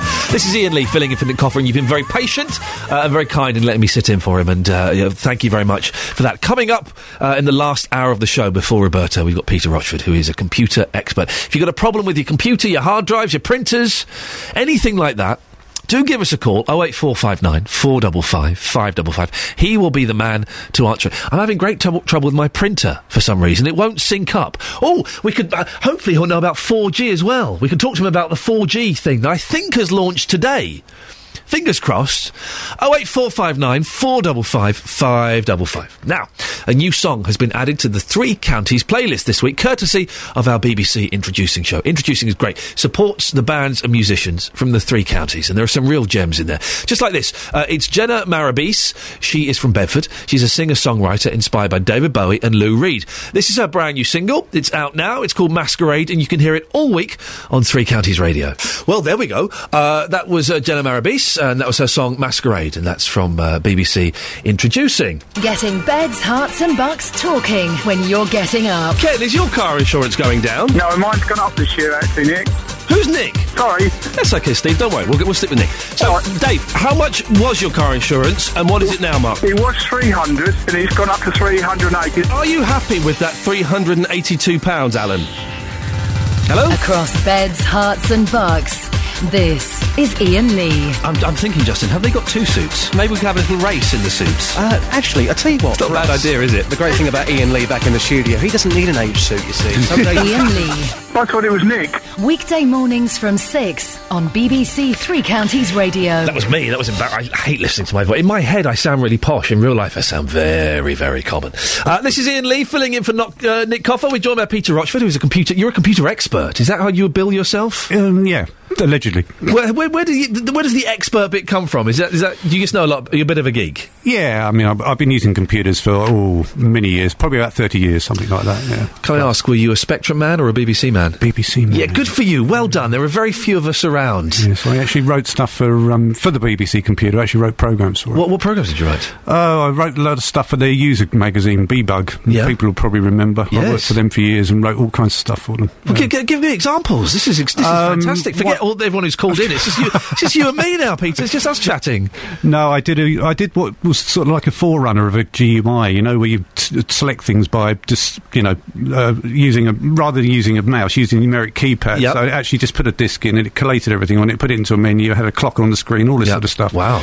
Loads of other bits and pieces. It sounds dead basic now. At the time, though, that was advanced futuristic stuff. Yes, it was. I got a BBC. I always wanted a Commodore, but someone made the mistake of telling my parents that the BBC was educational. Exactly. So I got it for that, and it was... I had some good times. Hey, come round to my house and hang out. We'll get my old BBC out. We'll play some games. You up for that? Lovely, yeah. Excellent. We'll play a little bit of Elite. Now, you are a computer expert. Is it today that's the launch of Windows 8? It's this week, isn't it? It's this week, yes. So Windows 8, the new operating system from Windows. Windows having a tough time of it, I think, really. Very much. A lot of companies are, because Apple was 10, 15 years ago the little indie, but now they're kind of steaming ahead, aren't they, with everything, because they're so cool. That's it. It's very cool to have Apple stuff. Yeah. It's not so cool now to have Microsoft, and I think Microsoft have got a bit of an uphill battle now to gain the ground back that they've lost, and certainly... Are they going to do it with Windows 8? Well... My own personal feelings of Windows 8, having used it, is not that intuitive. It may be great on a tablet, but I'm not that convinced about using it on a desktop machine. They've completely... Because I saw it a couple of weeks ago, and I quite liked it. I saw it on a tablet. And they've completely changed the way it looks, haven't they? Yeah, I mean, I used Windows smartphone with the tiles a while ago, and I think, actually, it's a fabulous interface, but on a touch device, such as a smartphone or a tablet, I'd prefer it. If the apps were around and if the support was about for it and all the rest of it, I would probably switch to it from what I'm using at the moment, which is Android. Yeah. Because I think out of the two, personally, I think Windows 8, or Windows Phone 8, rather, is brilliant, and it's lovely to use. It's so fluid, it's so slick, and the whole thing behind having these live tiles where you see everything coming in all the time, I think is a great concept. I think it's got a lot of potential. But for a PC? Yeah, but for a PC, though, I think it's very weird when you've got this interface with the tiles, and then you keep having to switch back from that to the desktop when you do things, and then you get into the desktop, and suddenly you go to click on the start button at the bottom left-hand corner we're all used to, and it's gone. There's no start button? No, there's no start button. How does that work? Well, basically, when you want to get to anything, you have to go back to the tiled interface, really, and then you can get access to, your programs, which are now going to be called apps rather than programs, as they was before. We were talking about this off air, and it sounds like the disastrous operating system they had was Millennium. Yeah, that was the one that and did Vista. Vista came after it, and Millennium was the one where everyone went, "Oh my God, what on earth have you done?" And Microsoft realised pretty quickly that they'd made a stinker, didn't they? Exactly, yeah. People don't want that much change. They like the familiarity. They want to sit at their desk or have their laptop on the table in front, and they want the familiarity, don't they? I think so, yeah, because, the people that I meet, day to day, if something's not where it should be on the screen, they're lost, so they really like an interface that they're used to, something that they've got used to over a period of time. They don't want a lot of change, and you don't really need it in a lot of cases. I think a lot of these companies, they're making change for the sake of it. Okay, if you want to talk to Peter this morning, we're here for an hour till 3 o'clock when Roberto takes over. Do give us a call, 08459 455 555. You can text as well, 81333, starting your text 3CR. We've got a text here. When I try to... the disk defrag. When I try to disk defrag my computer, a message comes up saying, run... CHK DSK. What is this, and how do I do it? Does that mean anything to you? Yeah, it's check disk. Basically, what it is, it's a utility that's built into the operating system for checking the hard drive for errors. So before you actually defrag it, you need to check the disk for errors, and you can run check disk straight from the command line. If you can go into start, run, and then just put in check disk and hit enter, or you can right click over the drive that you're trying to defrag, and if you go into tools, you'll see there's an error checking button there. You just click on that and it will actually error check it first, and then you can do your defrag after. So that's quite easy. And yeah. For those, I'm at the borders of my technical knowledge here. Defragging is where you basically just tidy up everything that's in the computer's brain, and it makes it go faster. Is that right? Well, it does help. Not so much these days as it used to with the older computers, but yes, certainly it does help. What it does is it actually all of the holes in the disk, so to speak, where programs have now been deleted. So you've got redundant spaces of data. It actually sort of puts all these together, squashes them all up. Therefore, you've got much less data or much less stuff for it to have to look at. So yeah, it does improve it. The one that's built into Windows is not very good. It's not that brilliant. It's very slow. You're better off going to somewhere like there's a company called Piriform, and they do a thing called Defraggler. And if you download that, it's a lot better than the one that's built into Windows. I have a Mac, a laptop, a Mac desktop, and I've got like a Windows kind of laptop, so I can use both whenever I need to. And I had my Mac was running so slowly, like really slowly, and I realised that I was using most of the memory was used up, because I've got a lot of videos and things on there, right? And I had great pleasure just clearing stuff out, dragging it into the waste bin, dragging it in and emptying it. And it was superb. It was like tidying up my room. It was very cathartic, and it went much faster. Yeah, well, some people think, it's like therapeutic. Some people like hoovering. They reckon it's therapeutic, so probably cleaning up your computer has the same kind of effect. What I did do is I'm obsessed with the particular group, and I've got lots of videos and lots of just stuff on the computer, and I treated myself to a 2 terabytes, is that? Yep, 2 terabyte, a 2 terabyte hard drive, which I will never fill. And I've just dragged all of this video file and footage about this band into this. That's quite a sensible thing, isn't it? To store stuff off of the computer, the main hard drive. Not really, no, because what a lot of people do is they get an external drive and they think, hey, I'll just move all this stuff off of here because, someone's told me it's going to be quicker because I've got too many photos on it, too much music. This is a myth. Okay, yes, it can slow down the machine if you get to a stage where there's no working space left on the drive, but then you need to get a bigger hard disk. But moving it off to another drive, you then only got one copy. So, there are people I've come across who have said, I put all my stuff, I put my music or I put my pictures onto this external drive, and the external drive's now gone belly up and I've lost everything because they haven't got another copy. I'm worried. Yeah. So I've got to buy another hard drive. Yes. Back it up on that hard drive. It was £65. Well, a fortune. But you need to have 2 copies of everything. It's interesting what you say about backing up, because I, on my computer, I had something like 26,000 songs. Right. Didn't back it up. For whatever reason, I lost them all, right? I lost them all. And so now I've got them on an external hard drive, and I thought, I'm never going to make that mistake again. Yeah. I've still not backed it up. This is like a year later. I've still not backed it up. I'm asking for a disaster, aren't I? You are. Yeah, I see them on a regular basis. But the thing about it these days is there's no excuse for not backing up because storage now is so cheap, and even cloud storage, which I use a lot, where your stuff is all backed up into the ether or whatever. I don't trust this cloud. Well, you have to trust someone somewhere with it. But supposing, like the CIA, seriously, the governments could be looking at it, couldn't they? They could, yeah. I don't know why they want to look at my holiday pictures and pictures of my boy in his Halloween costumes, but you never know. Listen, I'll shut up. Brendan is in Luton. Hello, Brendan. Hello. You're having a problem, are you? What is it? Yeah, I've got an iMac. Yep. I enter this football league thing, so every week I get sent a league a fixture list and a league table, and I have to make predictions and send them back. And it's sent to me in Excel. And I've loaded Office for Mac on, so I don't have Excel, but it won't open it. Oh. You're the Mac man. Well, no, I made the transition to Mac about 4 years ago, and I still can't get my head around it. It's not as easy as everyone says. Is Brendan stuck here? Does he need to buy a new computer? No, not really. I've just bought it. He's just bought the new computer. So if you've got the Mac and you've got Office for Mac... Yeah, I've got Office for Mac, which I put on there. And it includes Excel? Yes. Yeah. Are you sure it includes Excel? But the files you're being sent, you can't open them with the version of Excel you've got on the Mac? No. Have you tried to update it? No. When I first got it, when he first sent it to me on this particular computer, it used to open. Right. Ah. But now it doesn't. Yeah, I think the thing about it is he may be using the later version of Excel, which produces a different file. The original ones were XLS, but they're now SLX. XLS, SLX. Yeah, as in DocX. Me on the computer. Yeah, so he's probably using Office 2007 or Office 2010, and that's the reason. So what you need to do is tell him to send it to you in the old format, which is known as Excel Workbook format, the old version, which is just an XLS file. And he'll be able to do that, even though he's updated his program. He'll still have the option to send it in the older file. Yeah, if he saves as, instead of just doing a straight save, he does save as, he can have the option of saving it in a different file format, and then that'll solve that problem for you. Yeah, what it says on here is, I've got it in front of me, it says League XLS, and then how many bytes it is. Mm-hmm.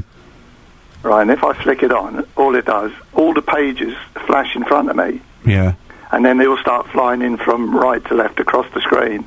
Right. With all the different weeks that I've done it. Right. The final page is just an Excel grid page with nothing on it. Right. Well, as I say, I think that may be the reason is it's been sent to you in the wrong format. Have a chat, Brendan, with the fellow that's sending it to you, and see if he can send it in a slightly different format from the same program, and see if that works. What is this weird league thing that you're in, where you have to make predictions? Is it like the pools or something? Yeah, it's a pub. It's a pub thing. Can you win cash? Yeah, you win a lot of cash. How much can you... If you get it right. How much can you win? Well, at the end of the season, the winner gets 1,400. Oh, sweet. And have you ever won? No. Ah, see, that's the other thing. That's the problem, you see. Brendan, give that a go and see if that works. 08459 455 555 is the telephone number. Got some emails and texts as well. nick@bbc.co.uk. Or you can text 81333, starting your text 3CR. I'll shut up now because this is the best introduction in pop music. The Beach Boys, California Girls. Hello, this is Iain Lee, BBC Three Counties Radio, joined by Peter Rochford, who is the computer expert. I expected you to be like in a white lab coat or something. You're looking a little bit more studious. No. Poor show, Peter. 4G is it 4G? Yes, has just come out. I'm a little bit disappointed about the 4G.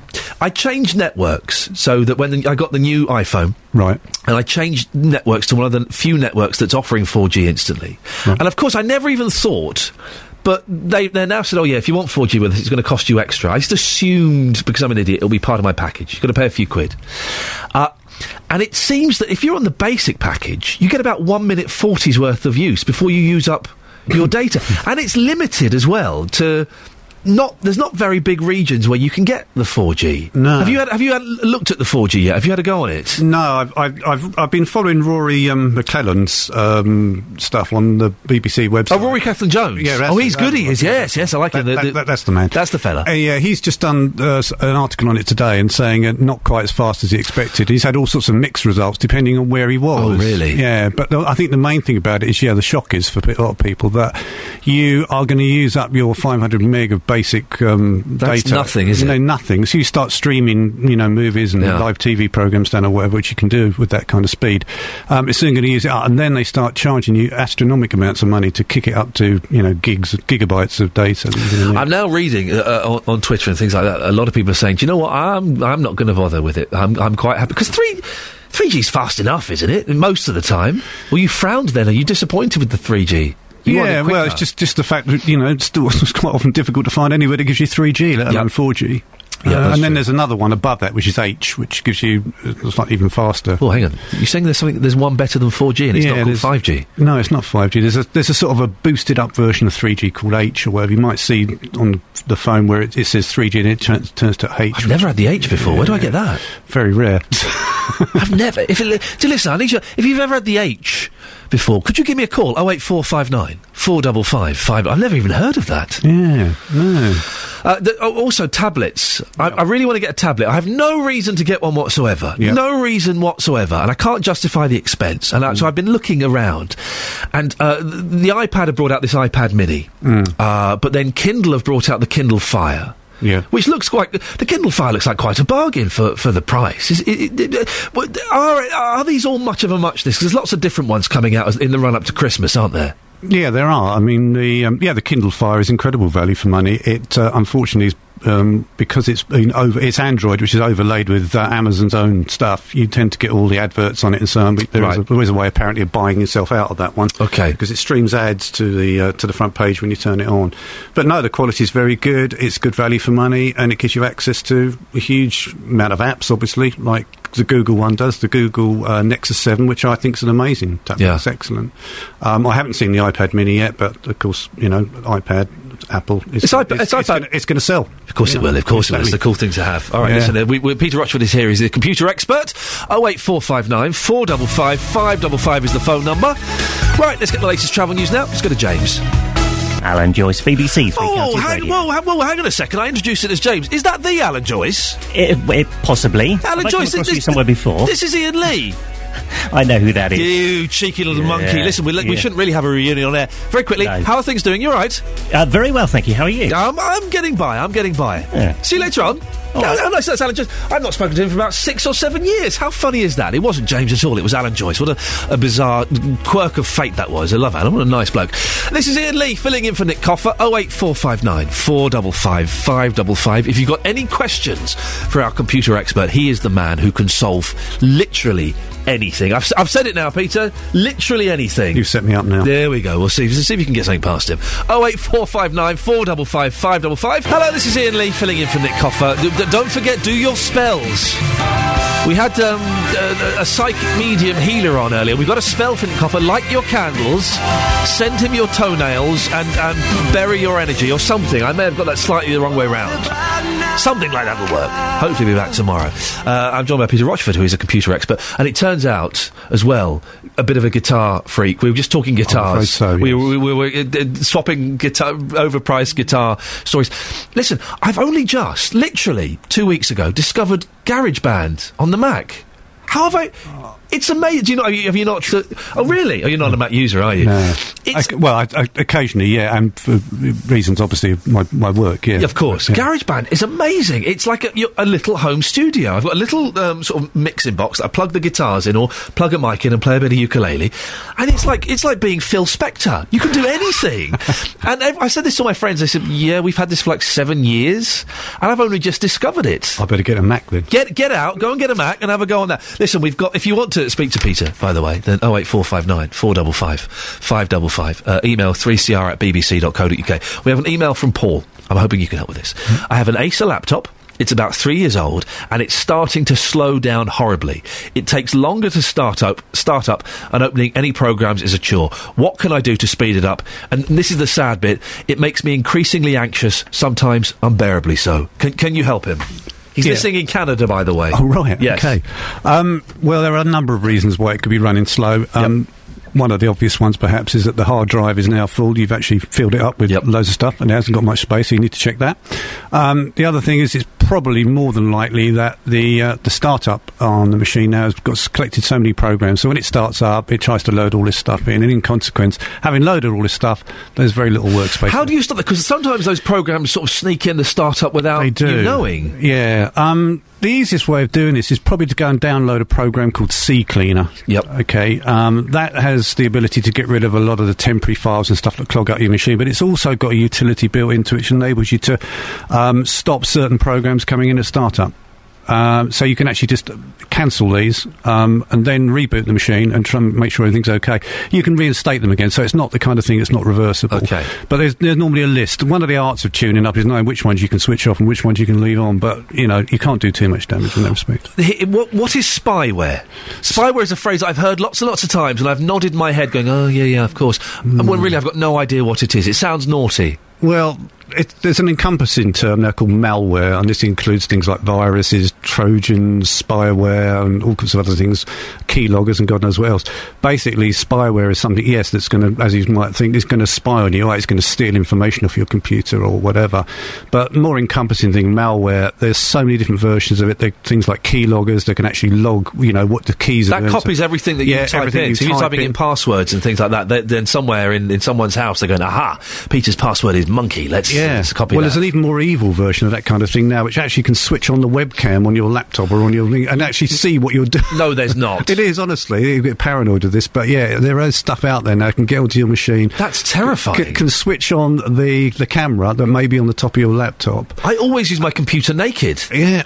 My God. This is terrifying. You too, Peter. No, but it can actually see what you're typing on the keyboard, for example. There's all sorts of things like that. And in fact, there are some really nasty ones out there. There's this one which is basically the Metropolitan Police virus, which gets onto the machine and tells you that, your machine, you've been looking at things you shouldn't do, etc., and locks your machine up, but it also cunningly switches on your camera and takes a picture of you and puts that on the screen so people believe they're actually, now they're pictures with the police, etc. So there's some cunning stuff. So hang on, it pretends to be from the police, but it's not. Why would anyone do that? Well, basically because the bottom line is that they want you to actually pay £50 to get out of this to release it. I see. You pay the hit. We need a £50 fine, and we'll waive the charges. Exactly. Yeah. So there's sort of scams like that. So there's so much different stuff out there. But yeah, back to your original thing, spyware. Mostly, stuff that's spying on you, looking at what you're doing, etc. But a lot of the stuff now is out there is just doing things like ransom, hijacking your machine, basically to make you pay for something, and so on. You know those Nigerian scammers? Hey, my father is the king of Nigeria, and I've inherited $75 million.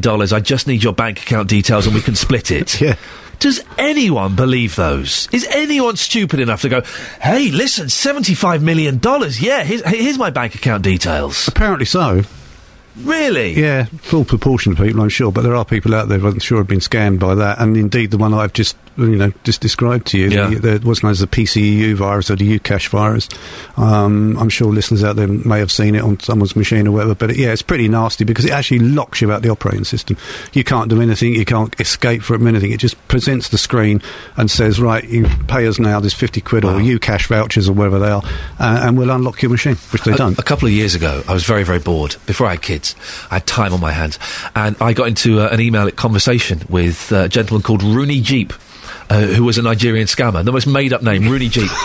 And it was if you use a money exchanging service, if you pay $5,000 into this, I can double it to $10,000. I was like, oh, okay, fantastic. And I emailed him back. We had this great email exchange. I got him to send me a picture of himself, which he did, and then I got his phone number off him. And I would spend wonderful evenings phoning him up and talking to this guy who was adamant that if you could do this and we'll make a fortune and we'll split the money and stuff like that. They are quite good fun to wind up. And in the end, he said to me, can you stop calling me, please? You're getting on my nerves. It was wonderful. It's a great way to do it. We were talking earlier on, Peter, about 3G, 4G, and H. Yeah. This super one that's above 3G. We've got Mike in Milton Keynes. Good morning, Mike. Good afternoon, Mike. Good afternoon, sir. I've been broadcasting for nearly 6 hours, Mike. I'm vaguely delirious. I've been listening to you all day. Bless you. I can only apologise. You are on H. Yeah, well, it switches over from 3G to H. Yeah, so my standard network is 3G, but if I start creeping out of the area... You have to creep out, do you? Right, okay. Very sinister. Where 3G is. H comes in. I'm at work at the moment, and it's always on H. And do you notice any difference? The speed of this phone is incredible. Wow. Yeah, H is a kind of boosted, as far as I understand. I may be wrong and will be corrected, but H is a sort of slightly boosted version of 3G. I want some of this H action. And there's also an E one, which is called Edge, which is in between G, I think, or just below G, something like that. Peter, come on, listen, I'm not Nick Coffer. You don't have to make stuff up here. I'm vaguely computer literate. I'm like Nick. So you're a big fan of the H, are you, Mike, when it works? Well, I don't have a choice because the phone does it automatically. I believe I'm being told it stands for High Speed Downlink Packet Access. Wow, I didn't know that. One of the great joys, very simple pleasures for me. One of the great joys I have in my life is when I go abroad and I turn my phone on for the first time and finding out which network I'm going to go with. I find it quite exciting seeing a different network come up on my screen. Is that just me that enjoys that, or anyone else gets a kick from that? Anyone, guys? I would change the SIM card. Oh, okay, well that's disappointing, Mike. Thank you very much indeed. Peter, you don't get excited by that? No, not at all. Oh, I really thought we would have bonded over that. Surely that's the fun thing, is that you go abroad, you turn on your phone in the airport. Oh, I'm with Wahaha, or whatever it's called. I don't know. I've made that up. It's a made-up thing. 15 minutes left if you want to speak to Peter about computer or technical problems. 08459 455 555. Hello, this is Iain Lee filling in for Nick Coffer, who is poorly, but you're all going to be sending him your toenails or something. We had a witch on who said that. I think that was the spell. I've kind of forgotten it a bit. At 3 o'clock, Roberto is on, and he's asking if you ever suffered the misfortune of being sacked or made redundant. Did your employers let you down with dignity? He's looking at your stories this afternoon. Apparently, yesterday, hundreds of investment bankers in London were shocked when the first they knew they'd lost their jobs was when they were refused entry to their offices. Ah, poor investment bankers. It's a tough life, isn't it? It's a tough life. Kirsty Allsop is going to be joining Rob from 3, and Rob is disappointed that Disney are going to make another 3 Star Wars films, as he thinks that the original one was the best. The rest of them are all rubbish. I'm not a fan of the Star Wars. Peter, you like Star Wars? I've never seen them. You've never seen them? No. I've seen the first one and the second one, and I just thought they were a bit silly. You've not seen any of them? No. I was more into sort of the 2001 Space Odyssey, that sort of stuff. Oh, yeah. For goodness, how dull was that film? Oh, no. Come on. Nothing happens in it. Apart from he sees a baby, and then he sees an old man, and then the computer kills him. Yeah. I just ruined it for everyone. I've only ever seen one episode of Friends, and I've never heard Stairway to Heaven. I know. It's true. I've heard the bit where she's buying a Stairway to Heaven, that bit, and that's all I've heard. I've not heard anything else. Really? I'm going to try and go my whole life without knowing about it. That's the plan. You were telling me off air about another little scam. We're talking technical things. You've got 10 minutes if you want to give us a call. 08459 455 555. This scam you're telling me about sounds fascinating. Well, yeah, you get this phone call from someone telling you that they're calling you on behalf of Microsoft. Yeah. Well, Microsoft do not phone you. That's it. That's the important thing to remember. The important thing. So these guys will just phone you up and tell you that Microsoft, or they're calling about Microsoft because your machine is now sending out viruses, or you've probably got errors. So they'll say, "Oh, have you been getting pop-ups on it? And have you been getting it's been slowing down?" Hey, I've been getting pop-ups, and mine's been slowing down. That's me. Yeah. So most people get the odd strange thing. So quite straight away, there's an in, isn't there? So, yeah. So right, okay. The next thing they do, they lead you to a website where you click on something. They allows them to get access to your machine, and then they start showing you this, that, and the other about all these errors and so on, which are on it, which are all, most of them are probably superficial anyway, and then coerce you into parting with 150 quid while they clean it up and tell you that you'll have support from them for the next 2 years. But so do they actually do it? That they get access to your computer, but then do they do anything with it? Do they? Not really, no. Nothing that you couldn't get, do yourself, or, use a utility, or get someone like myself to come and do properly for a fraction of the money. Jonathan, I think, had a caller on his consumer hour who had a situation like this where they'd given access to the computer remotely, and they made things worse. The thing about it is a lot of people just get caught on the back foot on the hop with this, and I've had my customers who have phoned me up and said, I've done something really crazy, I've let this person do this to my machine, can you come around and check that they haven't done anything untoward, so you get bitten twice, because you're going to have to get someone around there to check it out, because they're worried, obviously, having given access, that they've done something to it, left something on it, or opened it up, or whatever. Have you seen the film War Games with Matthew Broderick? Yes. Could you do that? Could I do it? Could you do it? Could you hack into the Pentagon and play tic-tac-toe and start a nuclear war? Could that actually happen? I don't think so. Not now, no. That's a shame. Yeah. We'll play this, and then we've got a text from John. BBC Three Counties Radio. There's a whole myth about hacking, about these guys who have some kind of wonderful technique. We're on the air now. Are we having a private conversation, or is this a public conversation? I don't know. I don't know. We're on the air, so feel comfortable to... Sorry, we were talking about War Games off air as it continued. Hacking, because there's that Gary McKinnon, who's now not being sent to the States, who hacked into the Pentagon, apparently looking for little green men. Is it that easy to do? Well, there's so many myths about hacking and about all this stuff, but like Gary McKinnon said, a lot of cases the stuff was wide open. It didn't take a genius to get in there, once you get to a certain level. And, there's so much information out there on the internet about this stuff. So there's no great massive myth about it, but I think obviously the loopholes and a lot of the doors are being closed now, much more than they were maybe years ago. Sandy's in Milton Keynes. Hello, Sandy. Hi. Hi, Sandy. What's your problem?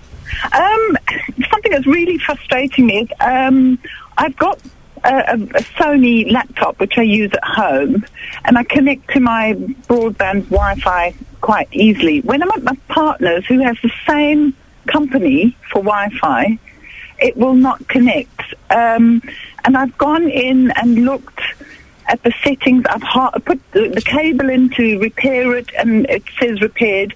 But you can open up a screen where it's got a picture of a little computer with a line that goes to the broadband thing that's got another line that connects to Sandy, I love your technical description. It's got a little picture of a computer with a line. That's how I describe it. Brilliant. Go on. Sorry, carry on. But I'm getting a red cross between the world and the internet. I know exactly what she's describing because I've seen this problem. Is she doing anything wrong, Peter? Can she fix this? Well, it may just be that obviously he's got a different router, perhaps, to you've got. Maybe the same service provider. Is it? Do you have to know whether it's the same wireless router? Same service provider, same router.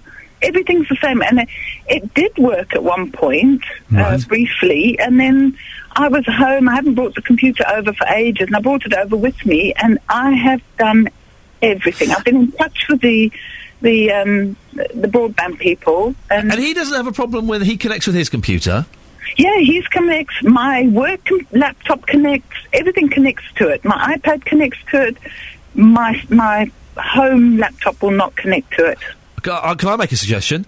Yes. Get rid of your home laptop. Go on, chuck it in the bin. Treat yourself to a new one, Sandy. It's nearly Christmas. Is that the best solution, Peter, or is there anything she can do?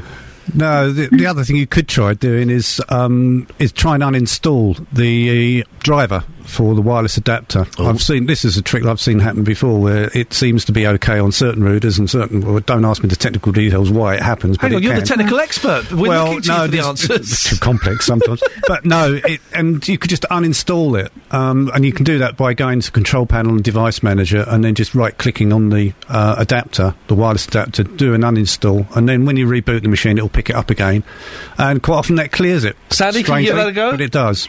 Yeah, can you just say where? So I'll go into Control Panel. Going to start. I'm talking to my mum. Yeah. Going to Control Panel, and then going to Device Manager. Right? Yep. Okay. And right click. And then right click over where you see the network adapters. One of them is the wireless network adapter. I think it should be fairly obvious. And then if you right click and do uninstall, once it's done that, then restart the machine again, and it will normally reinstall the driver. Quite often, I've found that's cured it.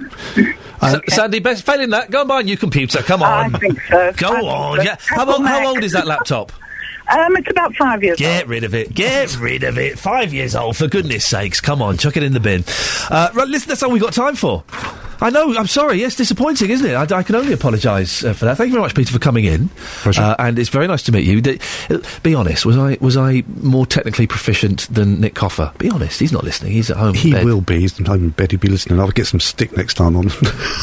Listen, I didn't reveal anything on air about who you sold hi-fis to. Very nice to meet you. Thank you so much for your help. You've made that very interesting, and you've made it kind of in an accessible way that even an idiot like me could understand. I think I just got away with filling in for Nick. I think I made it. I like that song. I like a little bit of country. I do like a bit of country. I'm going to start a country and western band and play hit country western songs. No, it's only going to be me in it.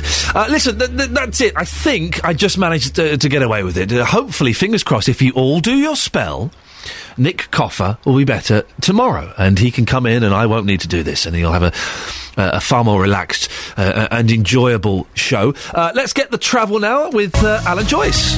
Paul Murphy, BBC, Three Counties Radio. Paul, I can only apologise. What are you lot doing there? You're only doing one shift the day, or have I upset Alan Joyce because he's not spoken to me for years? I take over at 3 o'clock, so that's me for the rest of the afternoon. OK, I apologise for confusing you. Thank you very much indeed. The previous travel broadcaster, Alan Joyce, I'd not spoken to him for 6 years. I thought I'd scared him off. How terrible. Wouldn't that have been awful? Right, I'm going to go home. I'm going to get my candle of any colour. It doesn't matter. Gillian said that we can get any colour candle. I'm going to write Nick Coffer get well on it. I've vaguely forgotten the spell that we were supposed to be doing to make Nick Coffer get better. It's something like this. Then I'm going to light it, waggle a torch around, send my toenails to Nick Coffer at BBC Three Counties Radio. The witch told us to do it. And hopefully he'll be well enough and back tomorrow. You've been very patient. Thank you for listening. Roberto's up next. Ta-ta.